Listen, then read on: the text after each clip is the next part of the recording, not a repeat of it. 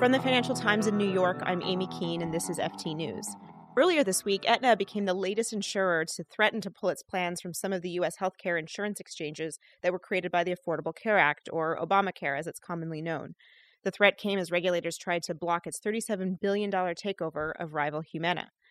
Joining me from the FT's D.C. Bureau is policy correspondent Barney Jobson. Hi, Barney. Hi, good morning. Good. So before we get into discussing what happened with Aetna this week, can you just give our international listeners a bit of an overview of how these healthcare exchanges operate?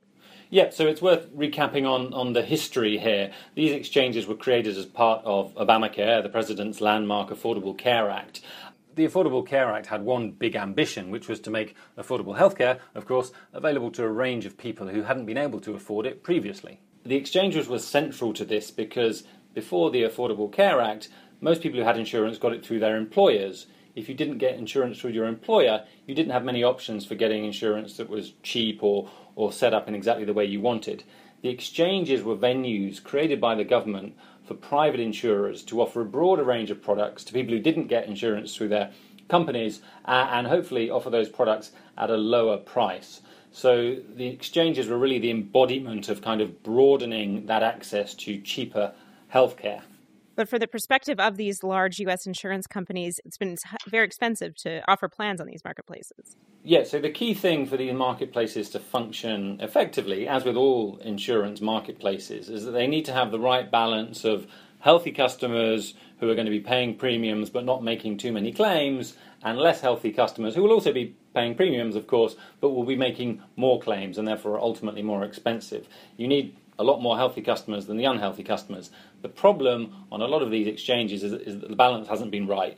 There have been too many sick, too many old people, not enough younger, healthier people, and that means that the equation has been messed up for the insurers, and the bottom line is that, on the bottom line, therefore the exchanges are not profitable places for them to do business, and that's why we've already seen a couple withdraw or threaten to withdraw from the exchanges, and Aetna this week has joined that line of companies. Exactly. So can you explain a little bit more about what Aetna sort of moved or threatened to do this week? So, as you say, it's rather tangled up with a separate issue, which is Aetna's attempt to do a merger with Humana. Now, the basic reason to do that merger is that a combined company would have more economies of scale and would therefore find it easier to make a profit on these exchanges.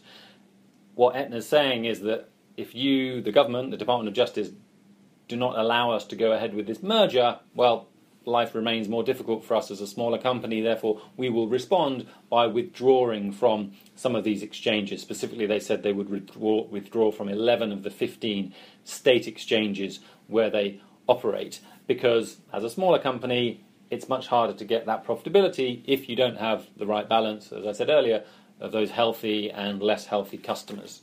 So what does this mean for the fate of Obamacare or the Affordable Care Act, and specifically the operation of these exchanges in the future, and perhaps even more specifically about individual access to health insurance in the U.S.? So what Aetna's threatening is a pretty grave problem for those who want Obamacare to work, because their decision, their threat at least, tells us that the essential equation that Obamacare is built on is not working. This equation that relies on getting more people onto the exchanges so that the insurers can offer them cheap insurance, yet still make a profit for themselves. That's not happening. This is what the Aetna case tells us. And if that doesn't happen, if it doesn't work for the insurers, then it doesn't work for the consumers either, because the consumers are going to have less access to cheap healthcare if there are fewer insurers on the exchanges. So this really gets to kind of the foundation of Obamacare, which is why it's a very worrying sign for the Obama administration, which just has a few months left in office, and therefore a few months to try and fix what the president would like to be a central part of his legacy.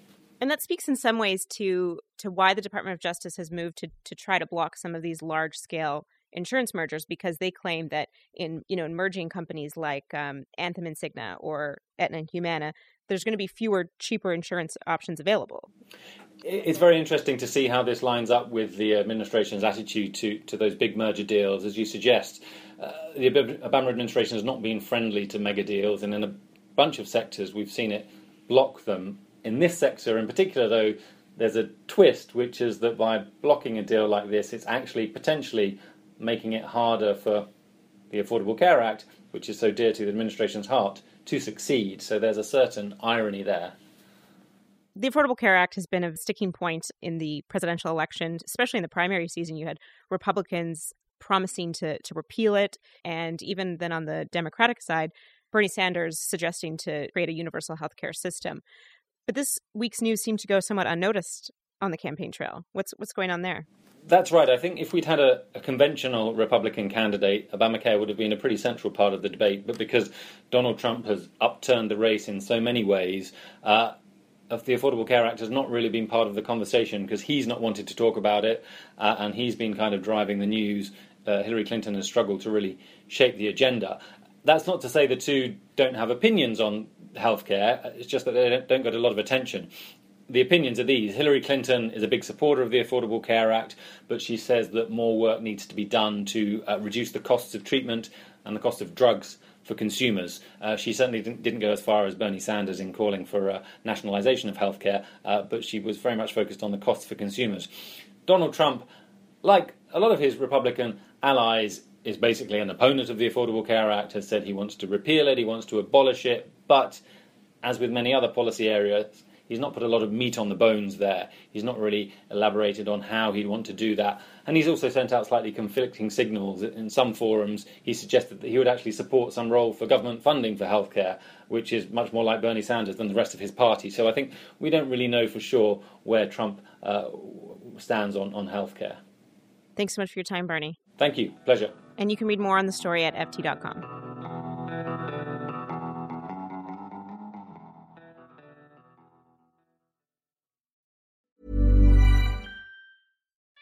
We love our pets, but when the floor's covered in fur, that's harder to love. Eufy X10 Pro Omni Robot Vacuum has powerful 8,000 PA suction to make hair vanish from floors in just one pass. Plus, the roller brush has automatic detangling for easy hands-free maintenance. Want to know more? Go to eufy.com, that's EUFY.com, and discover X10 Pro Omni, the best-in-class all-in-one robot vacuum for only $799. Support for this podcast and the following message come from Corient. Corient provides wealth management services centered around you. As one of the largest integrated fee-only registered investment advisors in the U.S., Corient has experienced teams who can craft custom solutions designed to help you reach your financial goals, no matter how complex. Real wealth requires real solutions. Connect with a wealth advisor today at Corient.com. That's Corient.com.